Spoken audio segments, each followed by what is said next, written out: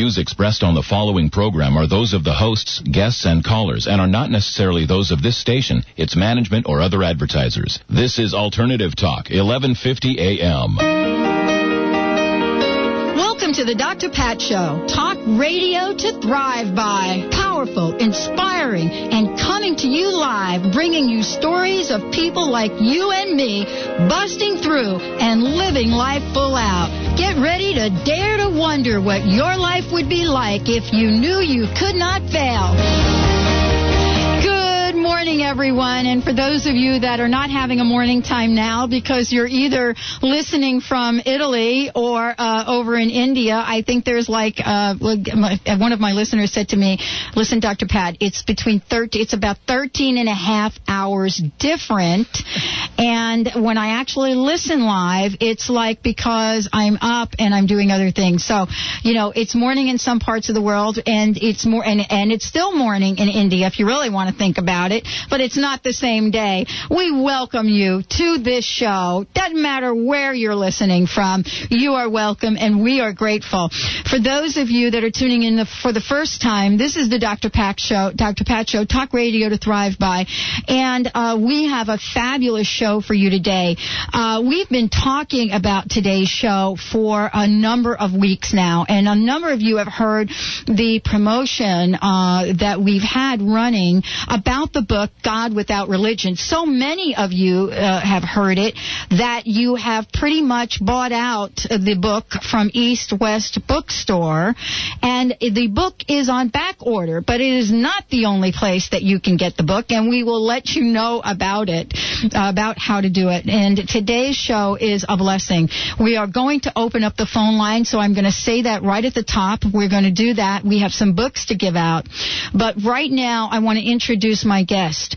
My guest today is Shankara Sharanam. Did I get that right, Benny? I think so. Yes. Ask the man himself. I'm going to ask the man himself, but I want to say a little bit about this, this blessed individual. He is, by the way, the author of the book, God Without Religion. He is a writer, philosopher. He is a lecturer. He is doing numerous workshops. As a matter of fact, I think he's going to be at, E Omega Institute and many other places. We'll be talking about that. He has traveled extensively in India, Israel, and he has been researching and writing, on spiritual issues. And by the way, we actually have the same alma mater, which is, graduates from Columbia University. However, he graduated magna cum laude. Someday maybe you will, too. No, that's not going to happen. Oh. I graduated gratefully. But today's show, we are going to explore, not just today, this is a 3-part series, and I want to talk about that right out of the gate. We are going to be talking about the questions around exploring God Without Religion, what this means, why this book has been written, and why it is so timely in today's world. Thank you so much for joining the show today. Welcome to the show. Thank you, Dr. Pat. How did I do on your name? You did wonderfully well. Most people butcher it far more than you did. Benny and I have been practicing. It's really important because, for me, I also have a name that really absolutely doesn't get it. The spelling never comes out right, and certainly the pronunciation. And it really is for us an honor to have you here. And in that spirit, it's an honor for us to really represent you personally and the magnificent work that you're doing. So I want to thank you so much for joining the show today. Oh, it's my pleasure entirely, and I'm very happy to be here. Well, I'm going to start the show off with a question that I ask every one of my guests. One time, I asked this question one time, and the question actually came from the listeners. I mean, this book is absolutely unbelievable, and not only do I know that it's a fabulous book, it really opens up a conversation that people are longing to have. But what I want to say about it is it's apparently becoming quite popular here in the Pacific Northwest. I don't know if you heard me mention that. one of our metaphysical bookstores in the area, one of the most popular ones, East West Bookstore, it has this book on back order. So we want to make sure that you can buy this book if you go to www.godwithoutreligion.com. And those of you that are listening online, you're going to want to follow. So the question that I would ask you, here you are, traveling the world, teaching all over the world, and you have found what one might say is your calling. What are some of the challenges? What are some of the obstacles that you personally have had to overcome to bring you to this very moment? Well, I suppose the biggest obstacle was the obstacle of concentration, looking within, stilling the mind. It's one thing to research a lot and read a lot of books. There are a lot of great philosophers of the past, that East and West, that one would have to read, scientists that one would have to read to write a book like this. As you well know, it covers all sorts of things. But putting everything together. But the book is a lot about the practices of looking within, sense introversion, and asceticism, or the life of self-sacrifice, and I'm like everybody else, brought up in suburbia, Midwest. I wasn't taught that skill to master the senses or master the mind. So I guess that would have to have been the greatest challenge. But it took about 20 years, and I did it. You did a good job. You did a great job. But, what you're talking about is something that all of us, I think, face. And really, on some days, we have a great way, to move beyond not being focused. And on other days, we're kind of stuck. But the book, God Without Religion, what was calling you to take this message out in the world? And if you would, please say a little bit about what this book is, what the message is in the book. Well, the calling was actually, I think, I'd have to say indignation. Right, to feel these things or to know these things is one thing, but to go out and write it, take something, in your pants, so to speak, when you get up in the morning. I think it's George Orwell also said, my writing is just garbage unless I'm angry. And I'm not angry at anybody, and I'm not angry at myself. It's an anger at just the raw power of tradition and unquestioned dogmas that are heaped upon us, not only as adults, but more often and much more damaging when we're children, when our brains are forming and the mind is developing, and here these very dangerous ideas are implanted, and we form and grow around them, and they become solidified and ossified, and all of a sudden we can't see the world past them.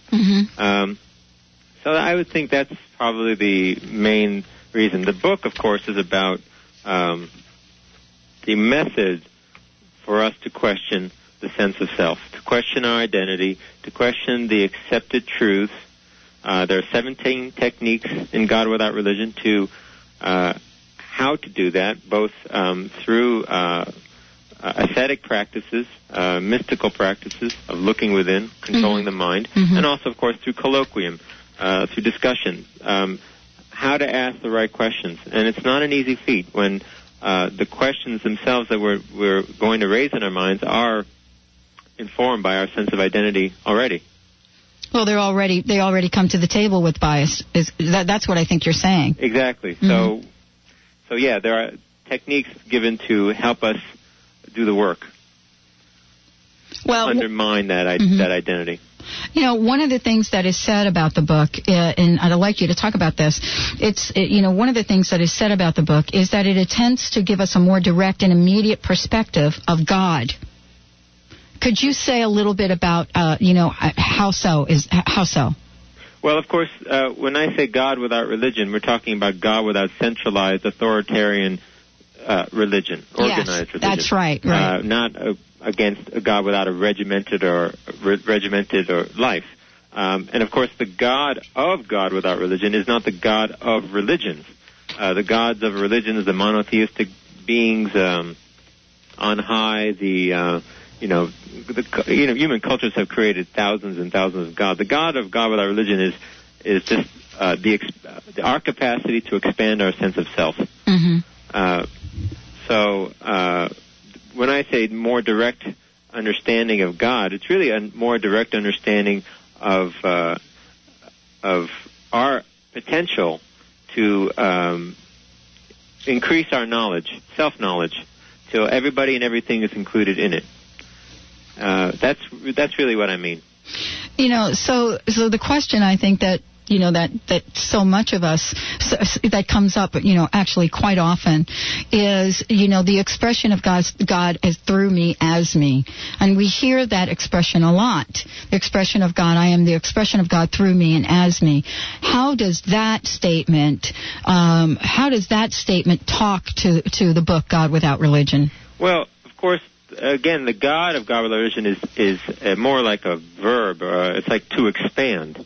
So, through me, as me, of course, we can say a pantheistic approach to God, that God is everything, and that's very well and good. Of course, the challenge is that there's no stagnation. If you look at the cover of God Without Religion, the book, you'll see it's a swirl in the word God. Mm-hmm. And that swirl is about that it has to be always changing. The sense of self is always changing. It has to always be expanding. Okay, through me and as me now, but I want to go to a larger God, to even a non-finite, an infinite God. Right now I have a finite, limited sense of self that's affected by conditioning, location, time frames, geography, culture, all these things. So I want to break free of this finite conditioning and realize a non-finite God. And the only avenue to non-finite knowledge is looking within. That leads me to another question. I mean, it doesn't really take much, even if you're not watching television 24/7. It doesn't take much to figure out that there has been an effort, a movement towards to this sort of, very infrastructure-driven conversation about religion. Some people call it religious fundamentalism, and some folks that say that this has been going on for a number of decades, and what's happening is it seems to be so prevalent, it seems to be so visible today because of folks looking at this fundamentalist religious perspective in relationship to government. So I'd like to hear your perspective on how this has actually come to be in this very point in time. Well, God Without Religion does discuss that. There's a section called Terrorism in the Name of God and State. The bottom line is that religious organizations are political entities. It's never been otherwise. Mm-hmm. Gandhi once said to say that religion and politics are two different things is not to understand either of them. So this has been forever. I mean, in fact, we can't say the Catholic Church for centuries wasn't political. Of course it was. That's right.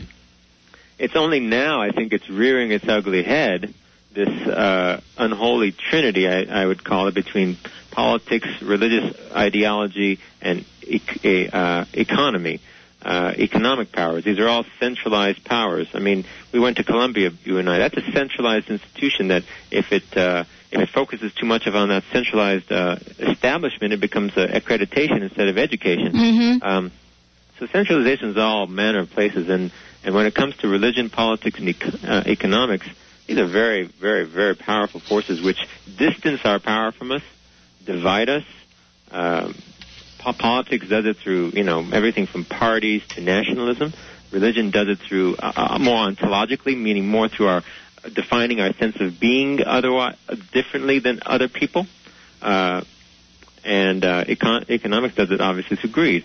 So we can't just tackle one and leave the others alone. They're like three shields, mirrored shields, mirroring, reflecting each other, and protecting each other.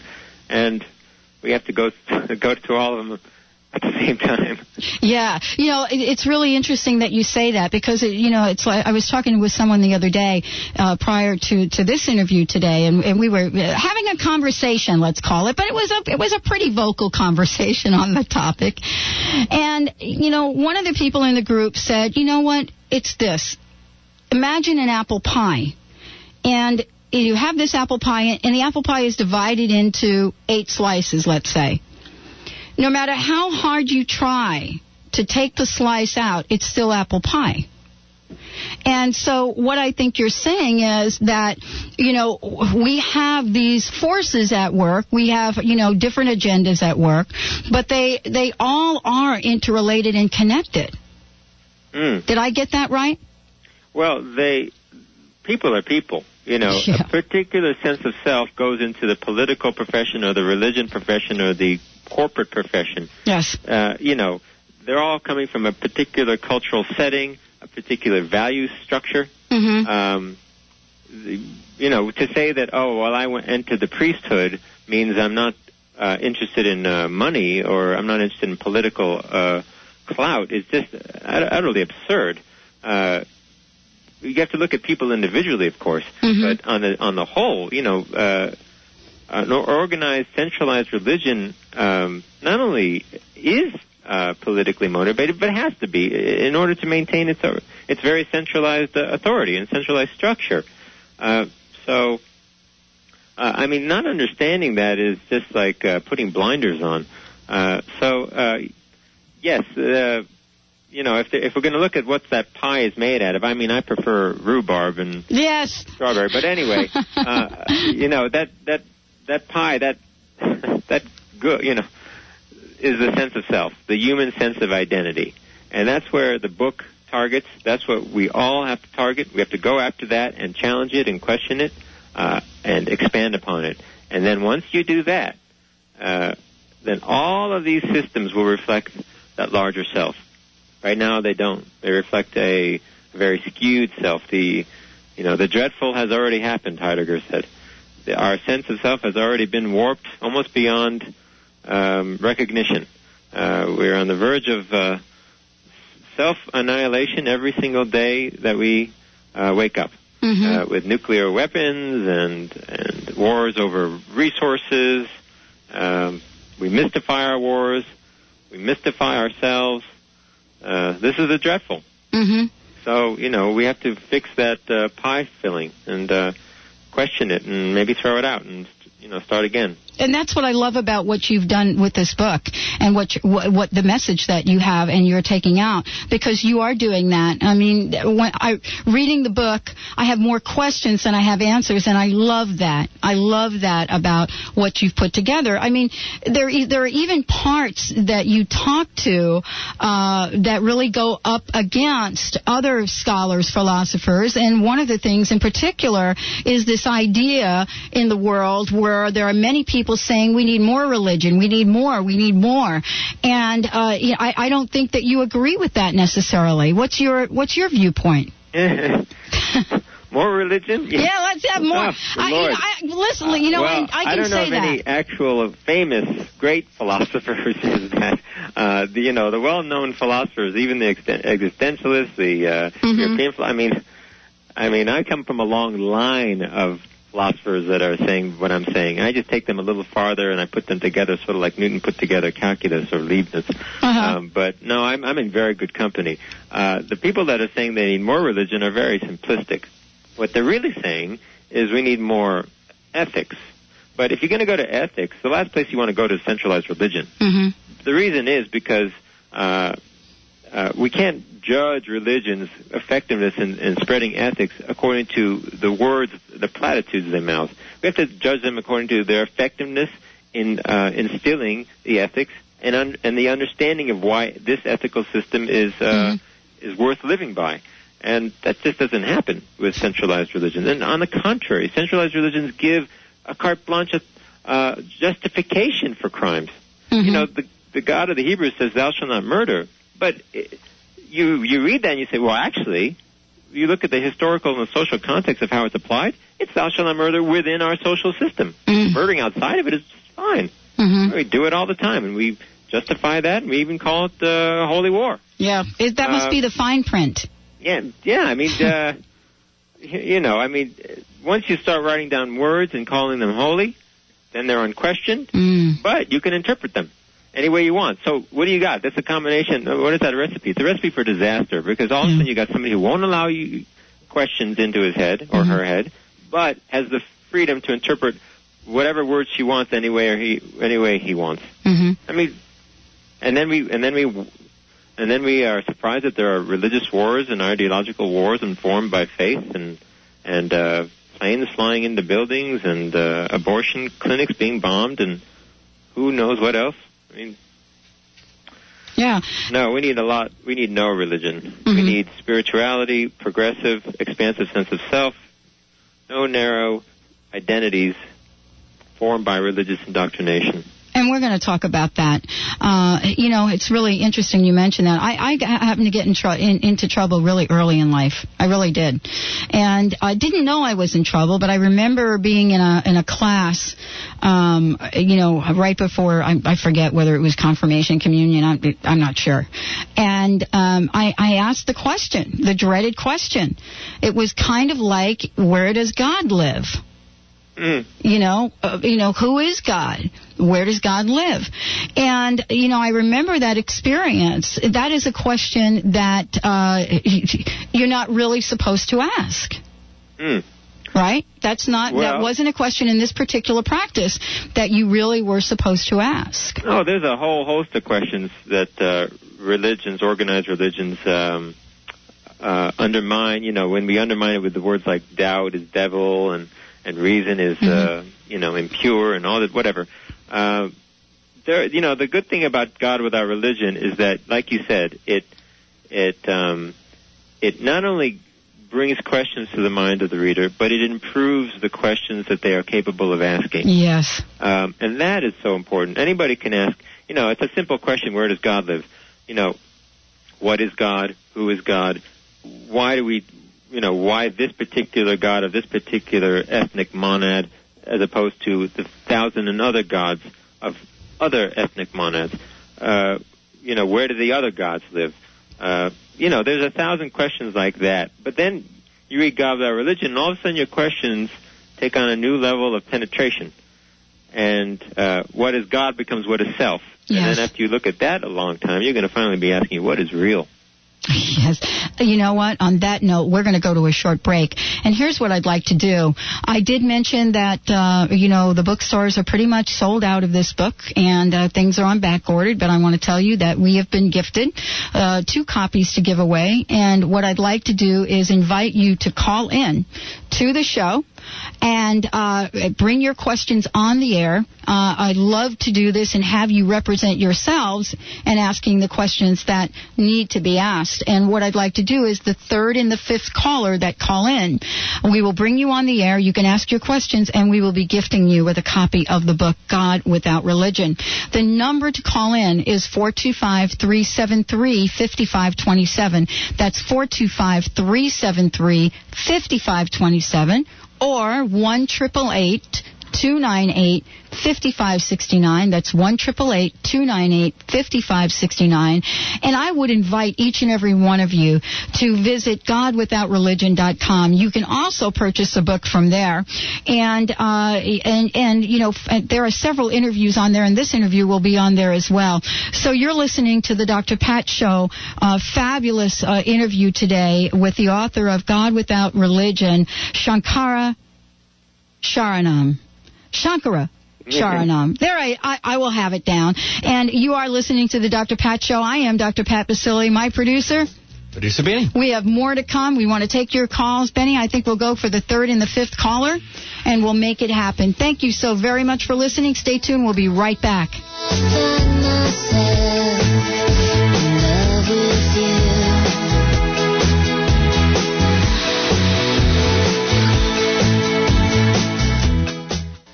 Are you tired of doing all the right things and ending up with the wrong love? Are there people in your world you should but just don't respect?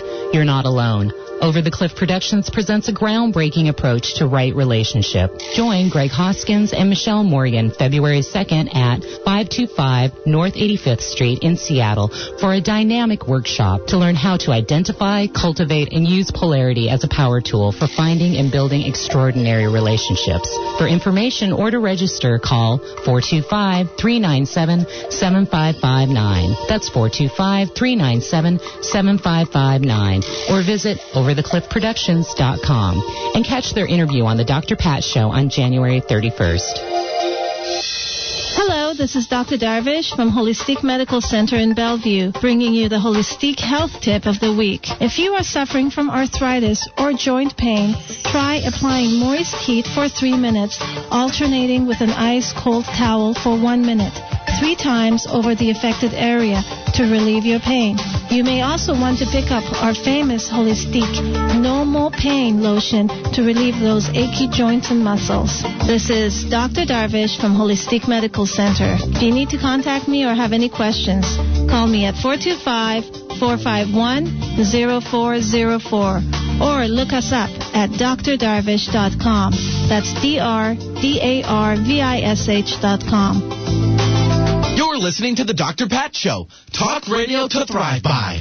I'm Dr. Pat Basile, the host of the Dr. Pat Show. Talk radio to thrive by. I would like to help you take your empowering message to a community of people looking for products and services that honor the dignity of the human spirit, value all life on earth, and tap into the one true freedom we have, the freedom to choose. Let the Dr. Pat Show be your conduit to a global community of people who could benefit most from your product and service.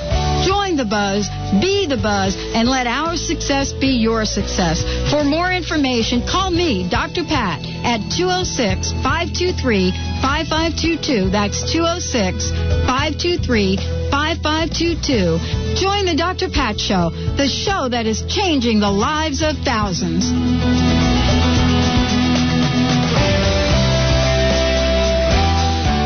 Write it down, shout it loud. Alternative Talk, 1150 a.m.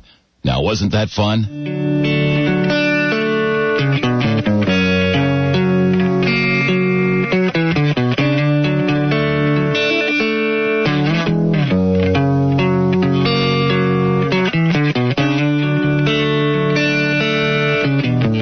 Welcome back, everyone. You're listening to the Dr. Pat Show. Thank you all for listening. And I'm here today with Shankara Sharanam, and we are talking about his book, God Without Religion, and we will be doing a series. Today is the first of 3 that we will feature on the conversation God Without Religion. So there's much more to cover in the weeks moving forward. Each show will be an invitation for each and every one of you to present your questions. And I want you to know that now. We have a brand new website coming up. You'll be able to see a place where you can ask questions for our listeners, for our guests, and we will make sure that they get covered. It's important. This show is for you. That's why we do it. And so we love to include you. So, Benny, let's go to the phone right now. Sounds good. We're going to bring on Audrey, who called in. Hi, Audrey. Welcome to the show. Hi, thanks. I wanted to ask a question about, in the case, say, if someone isn't interested in being a part of a formal religion or church, but they still feel the need to express their spirituality and have some sort of spiritual community, despite that, what are some ways that you might be able to accomplish that? Wow, thank you. Thank you for the question. My turn? Yes. Oh. Well, I think one of the most important practices is the colloquium. Basically, inviting friends, family members, anybody interested in discussing, asking questions in an open forum. People don't often think that just talking and asking questions is a spiritual endeavor, but I feel I wouldn't have been able to do anything with my book unless I engaged in colloquium with readers all over the world when I was posting my research on the net. And, of course, my colloquium with the writers of the past who I had dialogue with in writing and reading their books. And you can bring particular books to the colloquium, and everybody reads a part of it or the whole book and ask these questions. And the colloquium has no authority. Our ideas have to fit some evidence presented in the colloquium. It's very open. Other than that, the biggest technique to practice is looking within, which I call pranayama, sense introversion. And pranayama, you have the Pranayama Institute as well. Yes. Okay. Yes. The Pranayama Institute, it's a nonprofit 501c3 organization that's dedicated to teaching pranayama freely at no cost, worldwide. Absolutely. So you can go to pranayama.org and download techniques from the book, God Without Religion. And you can also, I think there's a link from God Without Religion, isn't there? Yes. I believe there is. Yes, on GodWithoutReligion.com, you can go to pranayama.org and order, all the techniques there. All right. Free. Wow. Thank you, Audrey. Thank you so much for calling in. I believe we have an open phone line, so we have another book we'd like to give away. And let me give out that number. You all have reminded me that it's really a good idea for me to let you know when the lines are open. So I'm doing it. Believe me, I'm getting better every day at this, folks. 425-373-5527. 425-373-5527. 1-888 toll free in Western Washington. 1-888-298-5569. That's 1-888-298-5569. And Benny is getting really good at picking up the phone. Thank you again for joining the show today. There is a chapter in your book that I would like to talk about. And the chapter is called Miracles and the Mind. And I would like you to share a little bit about your perspective on the relationship between the two. Well,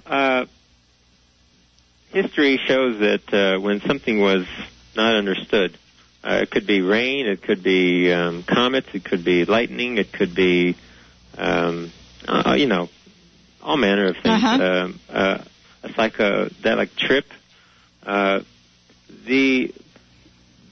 Due to ignorance, the human propensity is to ascribe the event to a certain deity.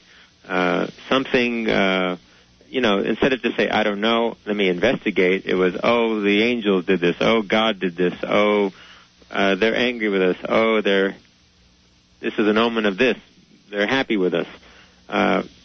So a lot of miracle stories formed around just the unknown. Another set of miracle stories formed around our aspiration, our desire to be free of human limitations, mortal limitations, death, our conditioning, our, being stuck here on the ground, we can't fly. So there's a whole other set of lore that's revolved around that, our fear of mortality and limits. And of course, there are a lot of things that did happen and do happen today still that are not explainable by, let's say, a Cartesian, squared look at the world. And psychology, metapsychology, a lot of research is now being done in looking at the way the mind works and the way it interfaces with sensory reality phenomena. And of course, since the things we're seeing through our eyes and hearing through our ears are being processed by the mind, it stands to reason that affirming a certain thing in our heads is going to affect the way we interpret sensory data. Mm-hmm. So in other words, to me, a miracle as something that breaks the laws of nature does not exist. Mm-hmm. But things that are unaccounted for, unexplained, and supernormal, they're all around us. It's like Einstein said, either everything's a miracle or nothing's a miracle. I can even believe in yogic power, non-finite power of mystics, and still not believe they're breaking the laws of nature. They may be using more subtle laws that we're now looking into with, let's say, there's a big fad now with quantum theory. But we don't have to say, well, they broke the laws of nature and God broke the laws of nature to prove his existence. That kind of thing is of the Dark Ages. It doesn't It doesn't push forward knowledge. It doesn't push forward even an understanding of the world. So, I mean, we are hearing a lot these days about the connection between the mind and outcomes that happen. And so, I think the idea of miracle, if I'm understanding what you're saying, it comes from two parts. One, the first part being that there is an assumption that a miracle does break through the laws of nature, that it is contrary. And then the other thing perhaps is that, miracle from that perspective perhaps doesn't break any laws. We just don't really have a sense of how to articulate what's happening. Is that right? Yeah, I mean, I don't mind the use of the word miracle. Mm-hmm, right. I mean, I can say a lot of things in my life are miraculous. Something as mundane as my child being born right in front of me, to me reading somebody's mind. But at the same time, I don't call them miracles in the sense of something breaking the laws of nature, right. as if either childbirth or mind reading is contrary to the laws of nature. I think there's a lot of evidence, more and more coming out, and of course with all that evidence and all that information, it undermines the ignorance which would create these fantastic explanations for things that really don't forward any knowledge and just create narrow selves again. Mm-hmm. There's a lot of evidence that's coming out that helps us understand the way the mind works. Yes. We don't know much about it still, but thought to me is miraculous. Yes. There's a voice hearing in our heads. You're not hearing it with your ears. Thinking. I mean, I haven't found anybody to fully explain that yet. I do my best in the book, but pretty miraculous to me.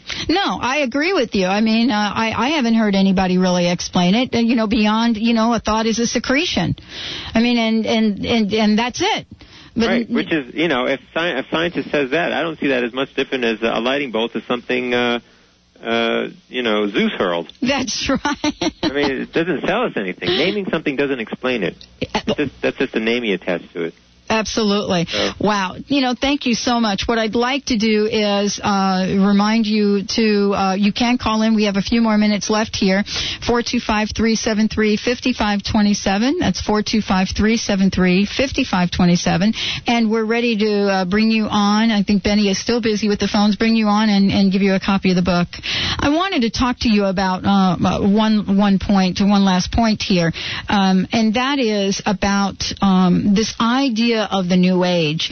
I have heard several people, several people I've interviewed recently, really talk about, this is really the New Age. The New Age is already the Middle Age. This is something that we've created. As a matter of fact, I think Carolyn May said it the other day, and I believe that you have said that that there are some downsides to gathering ourselves under, quote, the New Age, and I'd like you to share that. Yeah, well, I couldn't limit my study of religion to Western religions. Right. I had to include also Eastern religions, mm-hmm. and I couldn't limit myself either to past religions forming in the distant past. There has to be also a study of the way Eastern religions, let's say, come to the Western culture, mm-hmm. the Western values, and what becomes of them there. We had to look at mysticism of various religions, gurus, cults, Kabbalah, Wicca. I mean, to understand something, you have to really look at everything. Yeah. At least at some point in your research career. And I found that the sense of self that we take to these, let's say, alternative paradigms is often no different than the one people take to organized religion. And it's one thing to be free of the shackles of a dogmatic religious identity, bequeathed unto you at birth. But at the same time, you don't want to take one step forward and two steps back mm-hmm. by taking that baggage, applying it to a new paradigm, and really making it the same thing, another narrow sense of self, another justification for a narrow identity, where there's, again, no real measure for knowledge. In my book, I explain how we measure knowledge, both finite knowledge and non-finite knowledge, and that's knowledge is power. and the requisite power that one must have in their life to account for the knowledge they claim to possess. That process of honesty, really, with ourselves, is very important, and it's not taught. It's not taught in New Age circles, Kabbalah. It's not taught in organized religions. It's not taught. I've been in India many times. I don't see any intellectual honesty when it comes to knowledge and power there either. It's easy to mystify and make the exotica very alluring, but people are people, and the honesty when it comes to what we really know and how we know we really know it is very hard to muster, because it really challenges ourselves. Yeah, and I want to just mention that you do travel around the world. As a matter of fact, you're getting ready to travel to India very shortly, aren't you? Yeah, I'm leaving tomorrow for a month-long tour with the book, promoting it there. On the one hand, you think, well, I'm sort of like bringing salt to the ocean, but actually it's not true. Most of my students over the years were, I'd say half were from India, the other half were the rest of the world. Sense introversion, self-mastery, these methods, there's a lot of religion there, a lot of superstition, a lot of divisiveness, especially between Hindus and Muslims. Caste system they've done a lot of improvement on that. But, a lot of cults, a lot of, quack gurus and a lot of dishonesty when it comes to, again, to knowledge. There's just as much work there as anywhere else. Yes. Well, thank you. Thank you for sharing your thoughts with us today. I want to say that we have a caller. Let's bring the caller on. Who do we have, Benny? We have Kat waiting for us. Hi, Kat. Welcome to the show. Hi, are you there? Yeah, how are you? Can you hear me okay? We got you. Oh, thank you. I had a question about, had he done a lot of traveling before he wrote this book, and how did it come to him, this subject or topic? It was the result of being in lots of different countries. Okay. The biggest impetus was first being a monk. I was a monk in a monastery, and I didn't leave the four walls, so there was no traveling there except going inside. If you didn't go inside, you go mad. It's like Groundhog Day. Every day is the same. Right. It was a monastery of yogis, so we're mystics, and there was no narrow religious identity. But I'd say the second biggest aspect that helped the book come out was just a lot of thinking, a lot of questioning, a lot of sitting there and thinking and reading and questioning and writing, all on my lonesome. Traveling was a big part of it, only in as much as it got me to new cultures where I could share my ideas. Like when I went to Israel, I didn't just study and think and research. I decided to write a book, and not so that I could proselytize or anything, mystical techniques to the Jews there, but rather so that I could again facilitate that dialogue with the culture there, and again get a better understanding, rise to greater general truth through that colloquium. So as far as the title of the book, that happened one day. I just got up out of my seat. I was taking a nap, and it just came right to me. And I haven't stopped since. There you go. We call that a download. Or an upload. It depends on what side you think you're sitting on. Yeah. All right. Thank you, Kat. Thanks for joining the show today. Thank you very much. Have a great day. Well, what I want to ask you about is a follow-up to that answer, and it is this idea of getting loaded or uploaded, or the idea just came to you. I would like to ask you about how you believe God operates with human beings and how that shows up. Well, for me, God is infinite self, infinite substance. From that infinite awareness, which is indivisible, no cause and effect, no space, no time, there's an idea of division, where it divides into these divisional misperceptions of space, time, causation, and individuated beings. God to me, therefore, is a non-finite, which we intuit. We intuit through our very complex and sophisticated nervous system. I think everything has an intuitive capacity, the wall, the chairs, the cat, everything. And that ours just happens to be very, very sophisticated, our intuitive faculties, so that we are able to intuit a larger chunk of self, a larger sense of self.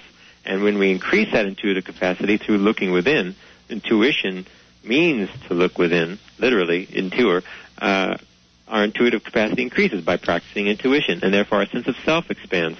So I think God, not as a monotheistic object out there distanced from the universe and the cosmos and humanity, but rather at the bedrock of everything, infinite substance, we intuit the infinite as our sense of self, as our own awareness. So then is it correct to say that for some people they are, I don't even want to say, more intuitive, because I'm not sure I quite believe in that term, but more open to hearing the message. And that's why some people, have experience like Jesus. Well, Jesus, to me, is a mythic image of God, created over centuries. Somebody can use a mythic image of Jesus to focus the heart and mind, to help them look within. And if they do that, it's quite possible, if it's strong enough, their concentration, that the infinite in the finite form of Jesus could come to that person. Not to say that's necessary proof of success in concentration, but when I use the term intuition, it is not about my ESP or my I had an intuitive hunch. I mean it in terms of our ability, our awareness, our thoughts, for example, are intuited to me. They are intuitively based. In other words, it's like the human body is like a radio, and every channel has a certain frequency and range of thoughts. And of course, we're a very complex radio. Everybody's a very slightly different radio because of our patterns of energy and awareness in the body and the brain, and that which inform our sense of self and our intuitive capacity. To me, somebody with a greater intuitive capacity isn't a psychic. You can have a very narrow self as a psychic. To me, the greater intuitive capacity is somebody like Martin Luther King or Gandhi. Somebody that includes everybody and everything to the best of their capacity. Now, of course, Gandhi was no ascetic. King was no ascetic, but yet his thinking, his perhaps his devotion, perhaps whatever inner life he had that brought him to the point where he could say, "I'm not doing this to save the blacks. I'm doing this also to save the white." Or Gandhi would say, a strong India means a strong world. Yes. That kind of attitude, not a strong India and to hell with the rest of the world. Yes. Yes. Thank you. And I was clearly on the same page as you were on. I also look at intuition in that way as well. What I wanted to do is end today's show with asking you to provide a message today, and we'll do this in each of the interviews. What I would love to do is ask you to just provide a message, a personal message today to our listeners. And a thought, something for them to contemplate until we meet again when you're on the show next time. I guess I'd ask them to imagine all the wonderful thoughts, questions rather, that they have yet to ask. I just had a conversation with my mother today, and I was talking to her about the whole Jews that were in, I came from a Jewish background. I don't identify with Judaism, of course, but that the Jews were slaves in Egypt. And, of course, there's no historical proof of that. And it took her till she was 65 till she started asking the questions about that story. And she realized, oh, my God, there weren't slaves in Egypt. They were just Egyptians. She just was floored by the fact that she just started asking questions, and she came to that conclusion, which many historians have also. there's so many wonderful questions that we don't know yet to ask, and to get together with people and forming a colloquium, reading a book like God Without Religion and other books that ask the serious questions, the good questions, the magical questions that really change our lives. It's such a wonderful feeling, and I wish it for everybody. Wow. Thank you so much for joining us today, and thank you so much for taking your message out into the world. For those of you that are just tuning in, God Without Religion is the book.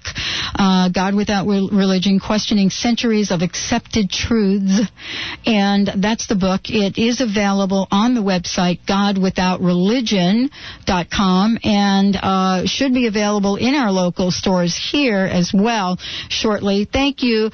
Thank you so much for joining the show today, and have a great trip in India. Thank you. Thank you so much. Thank you. We look forward to having you on when you return. Definitely. Okay, thank you for joining the show. Wow, this is a conversation that we could have and just go on and on and on and on, and we will, and that's why we'll be doing a series of interviews. And today, really, we focused on the first part of the book, which talks about worshiping by wondering. And as we move to the next interview and the third interview, and again, the conversations we're having are in the spirit of this colloquium, this idea of conversation. We have the freedom of speech in this country, and we have the freedom to ask the questions and explore and take the journey. And this is what we provide on this show. It's a forum to do that. And so thank you all for listening. I want to make a couple of announcements here, and one of them is Stephanie Durham tomorrow on the show. Now, Stephanie will be on the show, and she will be doing readings from the Sacred Contract deck, the book. So if you want to join the show and you want to participate, we want to make sure that you've written this number down, because we're going to, open up the phone lines, and we want to make sure that we get everyone in. And you will be able to present a question, something in your life, something that you'd like to know about, and Stephanie will have a conversation and provide some coaching using the Sacred Contract decks, and of course her professional and spiritual integration into the work that she does. So this is very exciting. And I want to mention again, Lori Grant tomorrow night. Lori Grant, yes. Lori is going to definitely be in town, and we've been running the promotion, right, Benny, about the upcoming event. Yes, ma'am.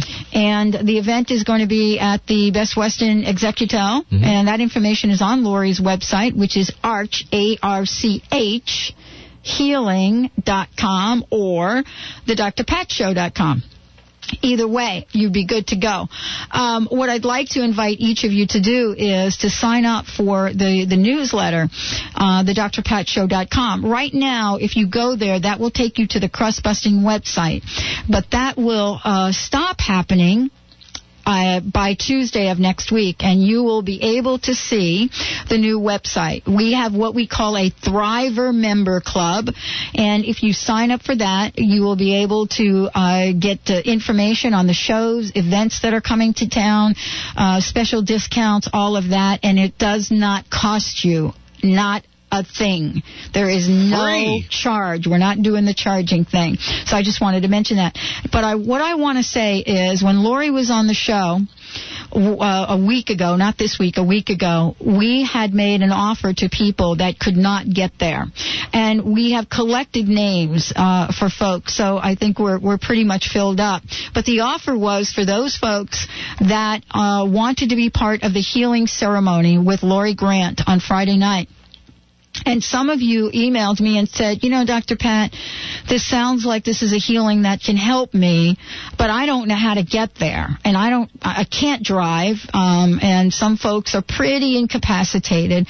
And so what I said to them on air is that I would make sure that I got them a ride. So there were two people that hooked up with me, Maria and Caroline, and we are going to make sure that they get picked up, because because one of our local, unbelievable, voted number one limousine company in America. I want to say this. The number one show, the number one limousine service. It's really interesting. Voted number one limousine company in America stepped up to the plate. And the Bayview Limousine, and you want to go to BayviewLimo.com to find out more, has said, yep, we will pick up those two folks for you. We will do it. And they said, now, what would you like? Would you like to have a town car or would you like to have a stretch limo? Ooh. And I said, you know what? It's your call. You're the expert. So let's think about that one. So I'm grateful. Very generous. I'm grateful. Very generous. That they, I'm sure that whatever they're going to use to pick up our listeners, it's going to be fabulous. And by the way, they're going to pick folks up and then they're going to take them back home, just in case you're wondering. They do have both. The big Ford Expedition, I think. That's right. And I am going to pick up the tip. Oh, I got the tip covered. So you very folks, good. Maria and Carolyn, if you're listening, don't worry about the tip. I got you covered. So that is fabulous. Lori Grant tomorrow night. Stephanie Durham tomorrow during the day. Next week, fabulous show. Monday, just in case you're wondering, what's she going to be doing next? Next week, of course, we're going to bring Nancy Solomon back for 20 minutes or so, and then go right into opening the phone lines for Sue Storm, the Angel Lady. Tuesday, Deepak Chopra will be on the show, along with some unbelievable teachings from our very special guest who was on the show once before, Swamiji. So we've got that jam-packed next week. Very cool. And boy, I've got a number of other folks, and if I had my calendar in front of me, I'd be able to tell you, but I don't. And we really got some powerful programming for everyone. I've got something that was just handed to me not too long ago. The guys from the movie One, Ward Powers, Diane Powers, everybody, just called to mention that it will be showing in Portland this Friday through Sunday at 5:30, all 3 days at 5:30 at the Baghdad Theater in Portland. It's only going to be here this weekend, so call down to Portland, get all your buddies to go. If you want, drive down, have some fun on a weekend. Check it out, 5:30, Baghdad Theater, movie The One is showing all weekend there. One, the movie, and by the way, there's like a train, isn't there? Yes. Can't you take the train? Of course you can. That's a little get on the train. Scenic tour down there. That's it. Absolutely. You get it, and you do it, and you're there. Yeah. Wow. Thank you all for listening to the show. Thank you all for tuning in. We love you, and have yourself a great day. I'm off to Lunch for the Soul. I'm going to get there at the tail end, but I am going to be there. Thank you all for listening. Thank you, Benny. Great job. Thank you for joining us today for the Dr. Pat Show, talk radio to thrive by. The Dr. Pat Show can be heard live Monday through Friday at 11 a.m. on KKNW AM 1150 and every Thursday at 8 a.m. and 8 p.m. Pacific on VoiceAmerica.com. So join Dr. Pat live or listen 24/7 at www.thedrpatshow.com. Views expressed on the preceding program are not necessarily those of this station, its management, or other advertisers.